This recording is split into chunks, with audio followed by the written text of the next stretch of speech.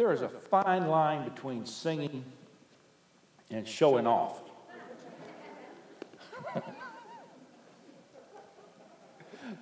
If you can sing like that, who needs a piano, right? My word, my word. God dumped all the singing talent that way. I want you to pray for a meeting that we're going to be having. And I haven't had a lot of chance. I've sort of let the guys get through ODAX this week before we get in deep with it. But we'll be hosting the Atlantic Independent Baptist Fellowship on May the 14th. It's always the second Tuesday of the month. And no criticisms at all meant, but a lot of the churches that host will just simply choose two men to preach. And always good services. I always come away encouraged and challenged from them. I get tickled. Some of them are unusual. Be finding your place in Micah while I tell you this. But one of the pastors, Brother McAvoy over at Hanover Baptist, he's had some interesting things happen when he hosts the meeting. And one time he hosted the meeting and somebody called, I don't know if it was somebody who knew them or what, but somebody called 911. And 911 showed up. The police, the fire, the rescue, everybody showed up, and they had to evacuate the building out. I can't remember if it was a bomb threat or what it was. So that was very interesting. One year we showed up, and that morning all of the heat went out in the whole building. And the auditorium was about, I think it was about 45 degrees on that January morning. He said, I'm not going to host another January meeting ever again. It's too cold. So that was interesting. In between those two, he chose a fellow to preach. And we never tell them what they necessarily have to preach on, but he chose a fellow to preach. And Dan and the church had planned a wonderful ham and barbecue meal. And the preacher asked him, he said, is it okay with you if I use an object lesson? And he said, why, yes, if that's what God leads you to do, you can use an object lesson. And he came in on the Monday night beforehand, and he set up his object lesson there on the platform. And he had a table here, and Dan said, when I came in, he had had it all set up, and there was a tablecloth over top of the object lesson. He said, I was very excited about seeing what this object lesson was going to be. And he said, I had written every pastor in the fellowship, and I'm inviting, he said, we've got a guy that is tied in somehow with Smithfield Hams. He said, you wouldn't believe what he does with ham.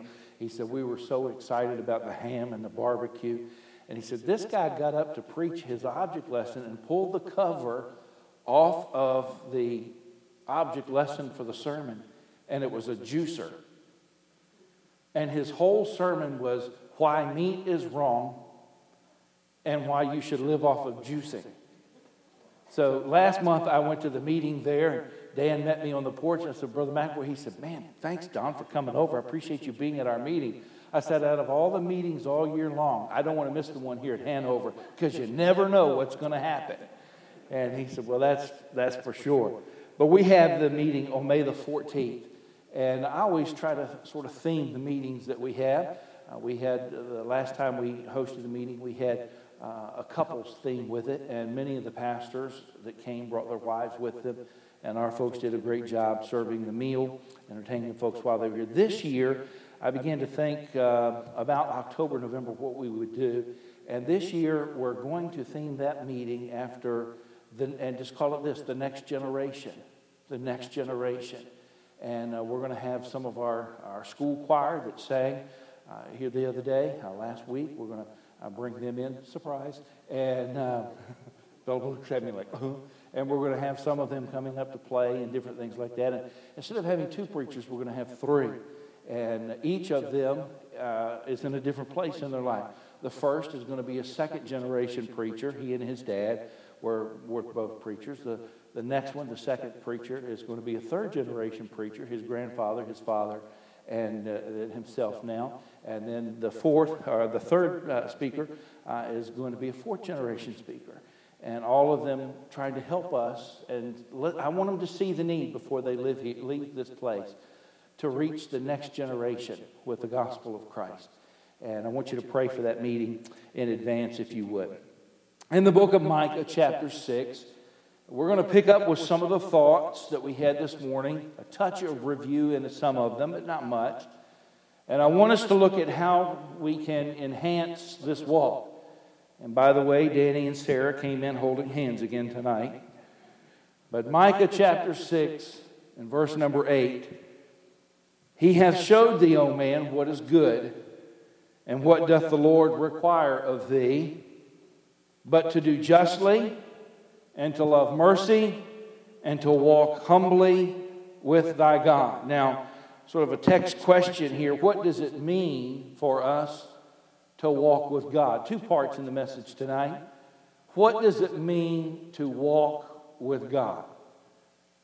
I talked this morning, mainly our message this morning, about the privilege of walking with God and what we can expect with that.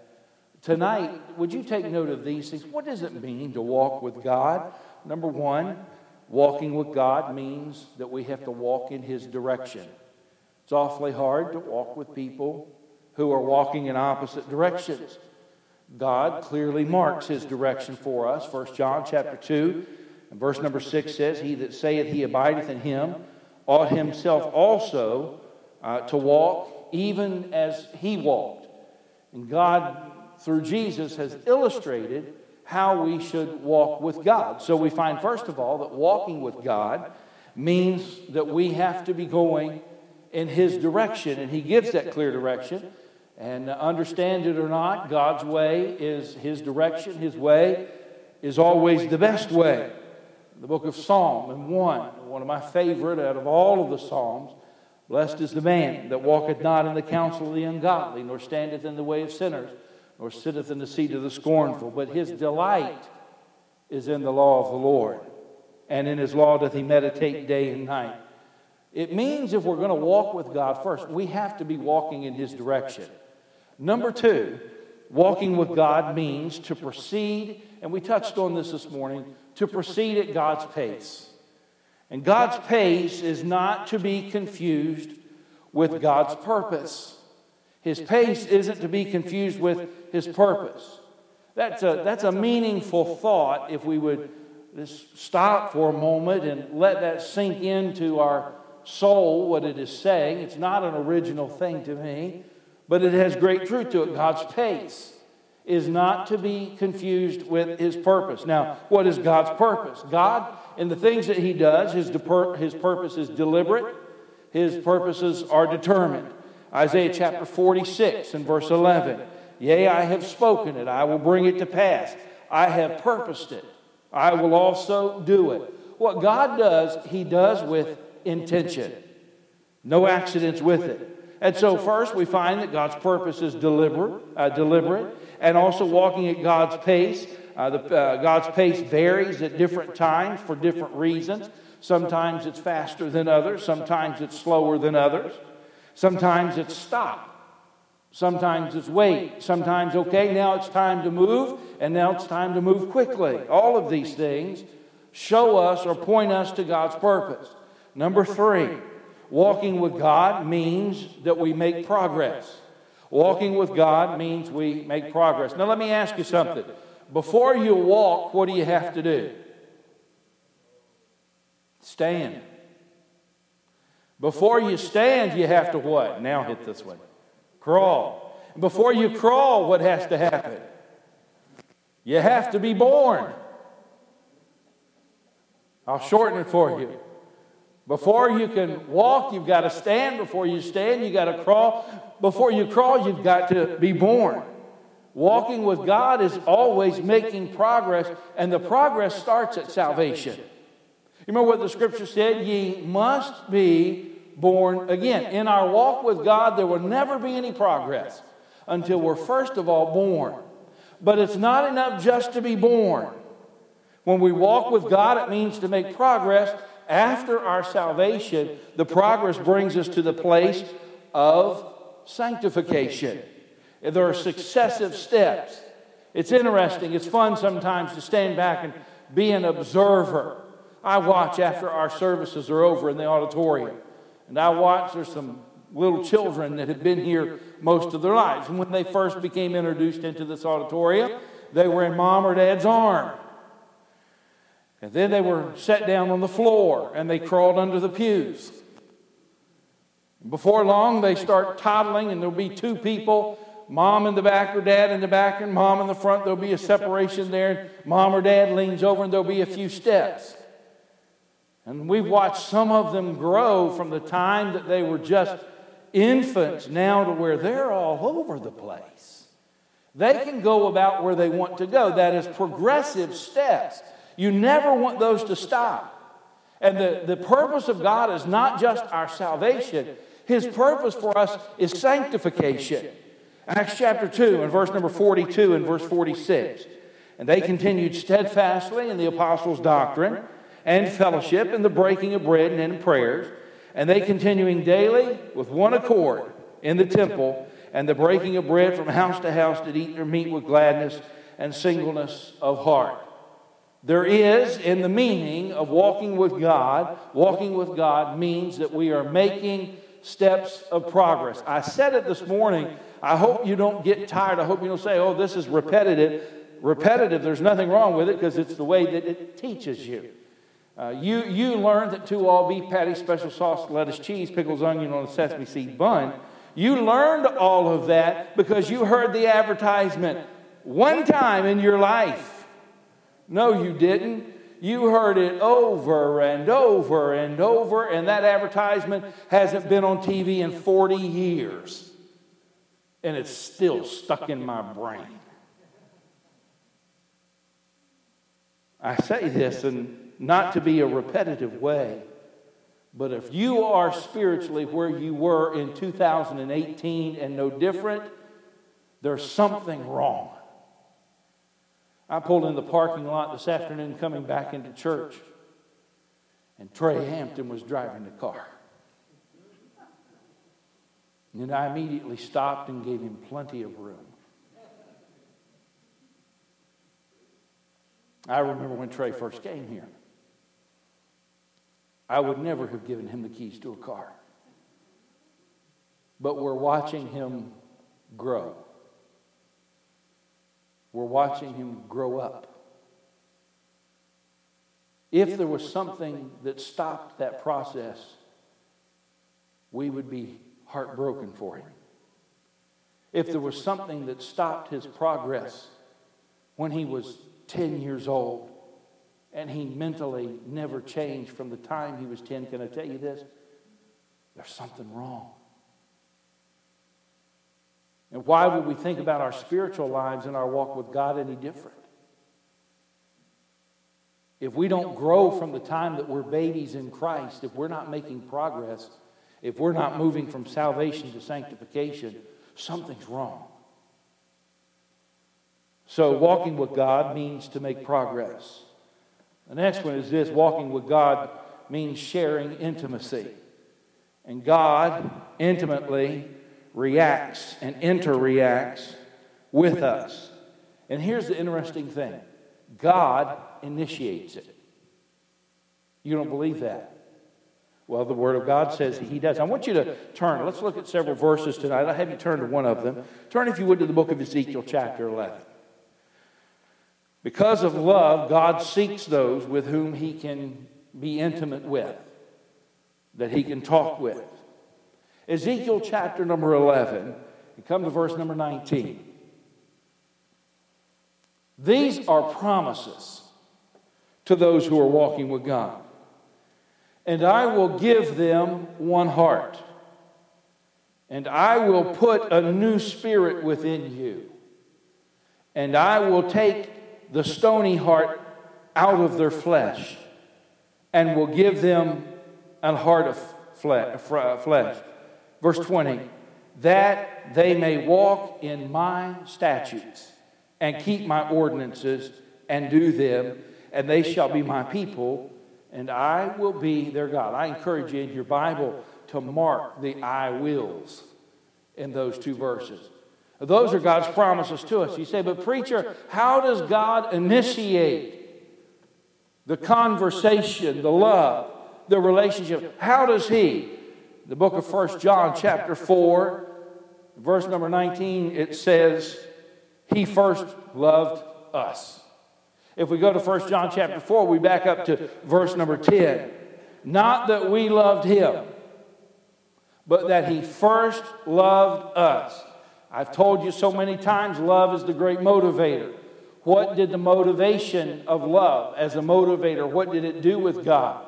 God first loved us, and the scripture goes on to say, and sent his son. God initiates this walk. But I want you to notice this as well. God intimately interacts, and then God allows his children to share their life with him. Here's an interesting thought tonight. We are walking with God. We looked at that this morning, and God is walking with us. Let's say that again. We are walking with God, but God is walking with us. Now let's come to the next. Walking with God means to arrive at a destination. And we talked about our end destination this morning. But what is the end destination that God wants us at in this life, the potential in this life? In Ephesians chapter 2, we looked at this in our Wednesday evening covering of the book of Ephesians, verse 10 of Ephesians 2. For we are his, somebody tell me what? Workmanship. Created unto Christ Jesus in what? Good works. Now we have talked down good works because so many people have talked about works salvation. Now let me. This isn't thought tonight. This is supposition. Okay? Maybe I ought to come off the platform for this. Suppose salvation were by works, and that's the only way. How would that change your life? Okay? Suppose the only way you could be saved was through your works. What would you be doing tonight that you didn't do yesterday?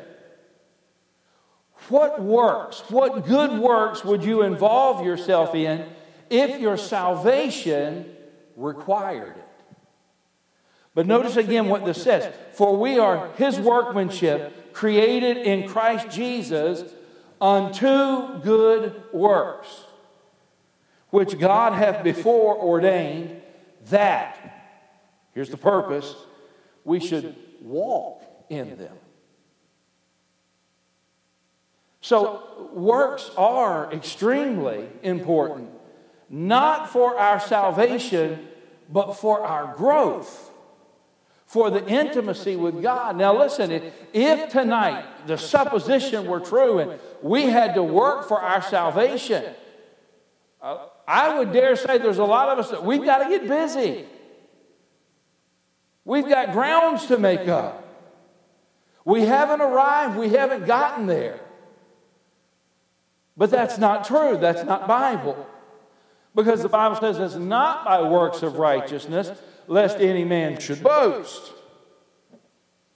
But works are extremely important because we are his workmanship. We've talked a little bit about Odax today.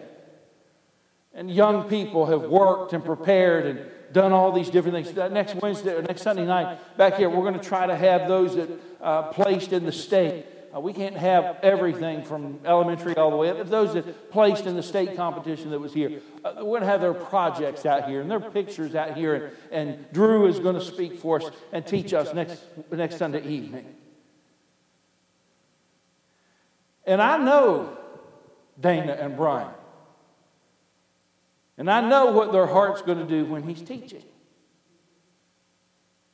Because in essence, Drew is their workmanship. I told you Wednesday night, God takes pride in us.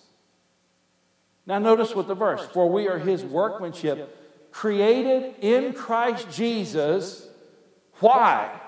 Unto good works. And so we arrive at this destination. God causes us, yes, to reach that final destination we talked about this morning, but until we're there, he has a purpose here. And the good works are important here. that men may see your good works and glorify your Father which is in heaven. Now, I told you it'd be two-part tonight. I want us to change gear. I want us to go back to the book of Genesis, be around chapter 3 and 4. I'm going to read 2 verses from chapter 3, and then we're going to change characters, and we're going into chapter 4. And there's 4 things that I want you to take down, and we'll be finished for today. But since the Garden of Eden, God has desired to walk with us, and it should have been our desire to walk with Him. And we're going to look at in the next few minutes the fact that Cain knew a little bit about what it was to walk with God. We're going to look at the outcome of that. We'd ask the question, does the beginning relate to us today? And I believe that it does. Does God still desire us? And I think He still desires to walk with us. Now, our text verse in Genesis 3 was found in verse 8 this morning somewhat. And they heard the voice of the Lord walking in the garden in the cool of the day. Adam and his wife hid themselves from the presence of the Lord God amongst the trees of the garden. Remember what they did when they heard Him. Now, in chapter 4, bring yourself to verse number 6, if you would please. Genesis 4 and verse number 6, we come down. We've skipped a few things that I think you already are aware of. And now we're going to look at some response from Cain. But unto Cain and to his offering, he, God, had not respect. God did not respect the offering of Cain. God didn't accept the offering of Cain. Now I want you to notice what happened. And Cain was very wroth, and his countenance fell. But I want you to notice what now happens. He makes an offering that didn't satisfy God because he had gone against what God had said. But notice, God is speaking to him. The Lord is speaking directly to him, meaning that Cain has had a time, he's known a time when he's walking with God. And even though God did not respect his offering, God still carried on conversation. And Cain was very wroth, his countenance fell. And the Lord said unto Cain, Why art thou wroth? And why is thy countenance fallen? And then God reasoned somewhat with him. Verse number 7. If thou doest well, shalt thou not be accepted? Cain, if you just do what's right, if you just follow the directions, if you just walk with me. But notice the next phrase, and if thou doest not well, sin lieth at the door. Has Cain killed his brother yet? No. Cain is a sinner, yes, through his parents. Cain has not yet killed his brother, but I want you to look at the contempt here. It says that he's wroth and his countenance fell. And God saw it, and God speaks to him.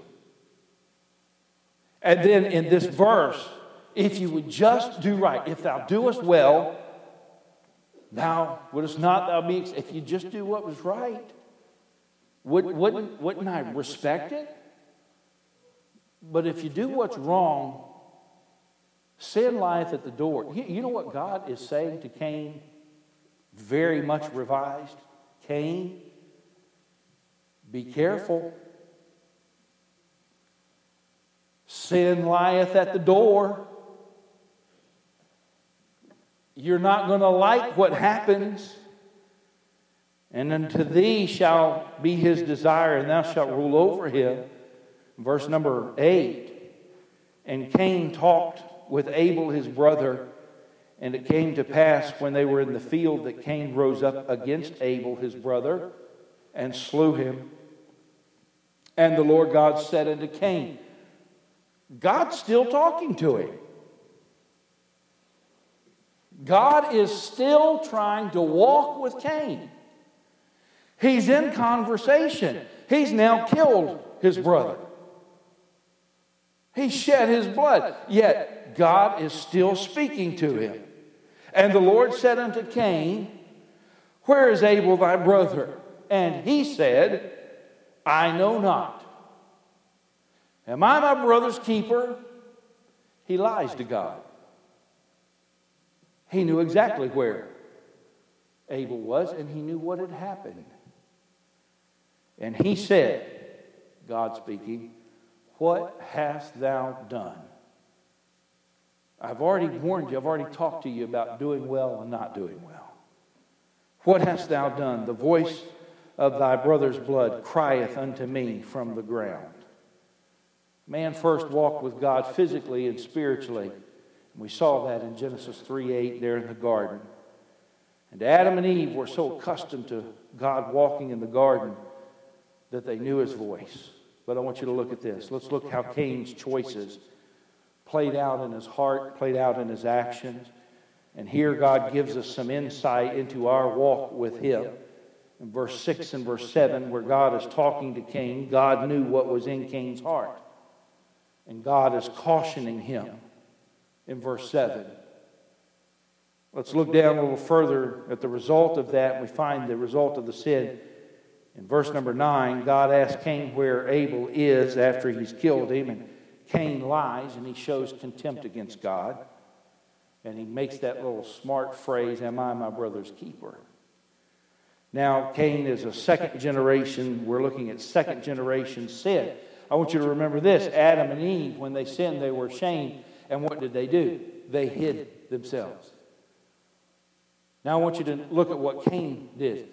Abel, to our knowledge, is the first death. How would Cain have known to hide his sin? But he dug a hole. He put his brother in the ground. He's hiding his actions from God. Now, sin has ruined Cain's concept of what is right and what is wrong, and justice has become twisted in Cain's reality. The scripture that we read says nothing about Cain's repentance. Doesn't say anything about his repentance. But you know what it does say? It tells us of Cain's attitude when in verse number 11, God describes what has happened, and he says that the earth has opened up. And that's where Abel is. In verse number 12, judgment is put upon him. God says you'll be a fugitive and you'll be a vagabond. Now, what is Cain's response to that? We find it in verse 13. Cain never said, I'm guilty, have mercy on me. I'm guilty, I'm sorry. There's never any repentance. But verse 13, he says this, my punishment is greater than I can bear. God, you're not just in what you're doing. This punishment is too harsh. He goes on to say that everyone will slay him. And then God has cursed Cain for what he's done. And then he puts protection around Cain and said that anyone that would slay Cain would be cursed. He is a marked individual here.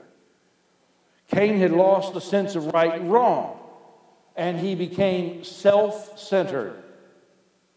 So we need to learn how to walk with God. Let me give you a few scripture references, read them to you, and then I'll quickly give you 4 things about enhancing our walk.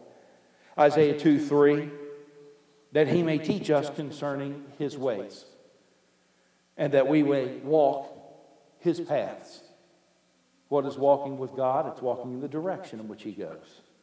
Isaiah chapter 2 and verse 5, let us walk in the light of the Lord. Ezekiel 11 and 20, that we may walk in his statutes and keep my ordinance and do them. Ezekiel 20 and verse number 19, I am the Lord your God, walk in my statutes. In the New Testament, 1 Corinthians chapter 3 and verse 3, are you not fleshly and are you not walking like mere men? There's a caution put there. 2 Corinthians 5:7, for we walk by faith, not by sight. Galatians 5 and verse 16, but I say, walk by the Spirit, and ye will not carry out the desires of the flesh. Now here they are. I want to give us 4 things in this walk that will enhance our walk. We have to acknowledge these things about our walk with God. Number 1, it must be personal. It must be personal. We walk with Him. He walks with us. God knows us. God loves us. God wishes to hear from us. God enjoys our fellowship. We should talk with Him. But we should also listen. You ever been involved in a conversation with someone who's all talk and no listen?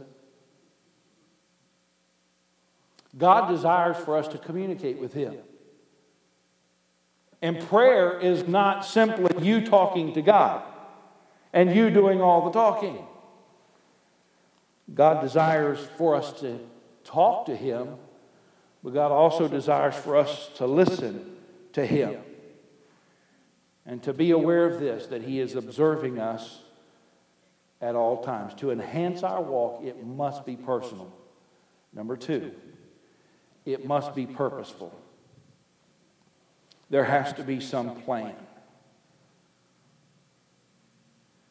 Anything good that happens is planned. Have you ever spilled paint? Have you ever spilled a Mona Lisa? No, I've spilled a lot of paint. And quite truthfully, nothing good ever came from it. When the artist put his brush to canvas and he paints a portrait such as Mona Lisa, it has to have purpose. And I have found that most good things that happen on purpose, on choice. And our walk with God has to have purpose. I was reading, and let me ask you this. If we're going to be talking about the purpose of God and knowing His purpose for us, where are we going to find those things? We're going to find those things in His Word. How much are we into God's Word? I was reading behind Pastor Chappell at Lancaster Baptist in California. And he reads through the Old Testament every 3 months. And he reads through the New Testament, I think it's every two months. So, long story short, he reads the Old Testament 4 times every year and the New Testament 6 times every year. And he said, that's just what I've chosen to do. He said, with this plan, I have figured out I have to read 13 pages of the Bible every day for me to get in what I desire to get in. You know, most of us feel like we have accomplished something if we read God's Word 1 time through in a year. Further down in his teaching, he said this, I have found this, that my walk with God will only be as strong as I purpose it to be. And he said, so this is the pattern that I've chosen. Our prayer life should have patterns to it. I watched something the other night. I hadn't seen this before. I remember it happening. Of course, if you don't realize that March Madness is in full swing, you have your head under a very big rock right now. Basketball is everywhere. I could ask most people if you knew who won the NCAA championship in 1983. Dan Hoffman can probably answer it. But in 1983, a team out of Houston was thought to be on the quick road to the national championship with players like Clyde Drexler and Hakeem Olajuwon. And all year long they were talking about how this team was going to win. But there was another school in North Carolina State, who didn't have any of the huge names, but they had a team. I watched the program the other night on their team, and I found it fascinating what they said. Our coach had a playbook.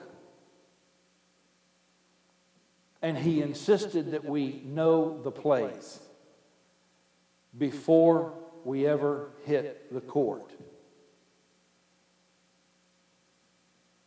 The story behind North Carolina State winning the championship that year is incredible. They were 5, more than that, but 5 that became known players with a purpose. They won the ACC championship. That was the year they played UVA. Ralph Sampson was the big player at the time. And how elated they were when they beat him. And they thought, we're finished. We don't have to see him again this year. And then going through the tournament, they faced off again. And how down they were when they found out that they would be playing the last game against Houston, and knowing all the press and the hype that was with Houston. And their coach calmed them with this when he said, we have a purpose. And because we have a purpose, we have patterned. If we're going to walk successfully with God, it has to be on purpose, and it has to be personal. Number 3, it has to be priority.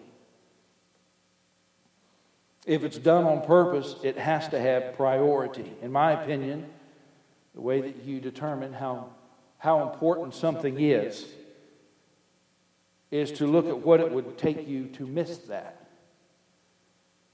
I used to subscribe to the Richmond Times-Dispatch. And then I figured this out. It wasn't a priority. And there were days that it came in the front door and went straight to the trash can.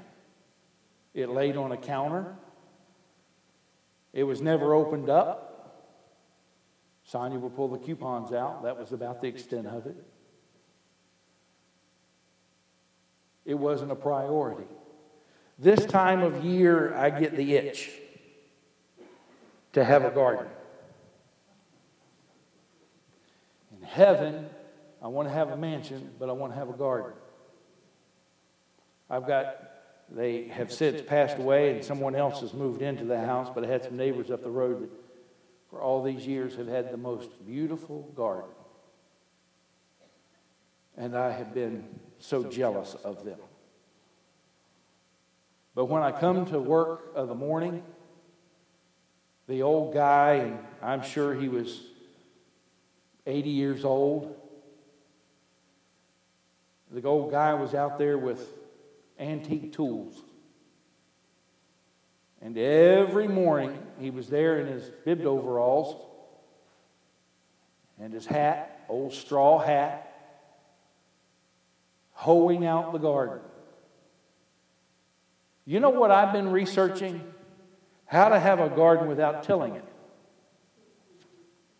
And I found an article on it. And somebody said you take 8 inches of straw and you lay your potatoes on the ground and you cover them with 8 inches of straw. And in the fall, you pull the straw back and there'll be 36 bushels of potatoes. I don't know what I'd do with 36 bushels. We'd have a church potato fry. What am I saying? I'm looking for the easy way. There's a fellow up the road that has an attachment that goes on the back of his tractor, and he's come down a few times, and he can plow my yard in just 30 minutes. One time he got the wrong yard.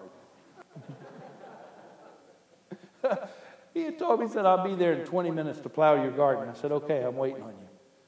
About 2 hours later, I called his wife on the phone. I said, he told me he'd be here in a half hour. She said, he's already plowed your garden and gone home. I said, he didn't plow my garden. So he came down. He said, is this your house? I said, yeah. He said, I'm in trouble. I said, why? He said, I plowed the backyard of that house over there. And they didn't want a garden. In fact, they had spent quite a bit on grass. And so that year he spent quite a bit on grass too. But he'd plow that thing up, and I'd plant things out there. But I'm telling you all this to say this. Suddenly I found I had the desire to have a beautiful garden and a lot of fruit, but it wasn't a priority. Oh, I'll let that go today. I'll catch up with it tomorrow. Whew, it's hot today. I'll get up early in the morning. Then I go out there and think, man, these weeds are high. It's no use. And then I run over it with a lawnmower because it's not a priority. The problem with us oftentimes is that our walk with God is not our priority. It's not our purpose. And it's not personal. Number 4, it will be profitable. It will be profitable. Reading back at that text verse that we opened with in the book of Micah. He hath showed thee, O man, what is good. And what doth the Lord require of thee? But to do justly, to love mercy, and to walk humbly with thy God. It'll be profitable. Because when we get to the place that we should be in our walk with God, and it is the priority, we understand where the next step is leading. I hear people say so many times, I just don't understand. I don't know what God's will is. Usually when someone tells me, I don't know what God's will for life is, reveals to me this. They're not walking with God in a personal way right now. You say, that's strong, preacher. Yeah, it is strong, but understand this. God doesn't want his will for you to be some big mystery. He doesn't hide it. It's not a secret thing. He doesn't want us to guess what it is and run over there. It's not like an egg hunt at Easter. It's not like you're having to... God wants us to know his way. And we will know his way when we walk with him. Because when we're walking with him, his way is clear. His path is clear. And we're walking in his direction. And so we know where to go from there. That's our walk with God. I pray tonight that God helps us from this day, from all that's been said and done from his word, that he would help us this week to set some purpose and priority in our personal walk with the Lord. Let's pray together, please. Father, thank you now for our Bibles, your word. Lord, would you help us this week to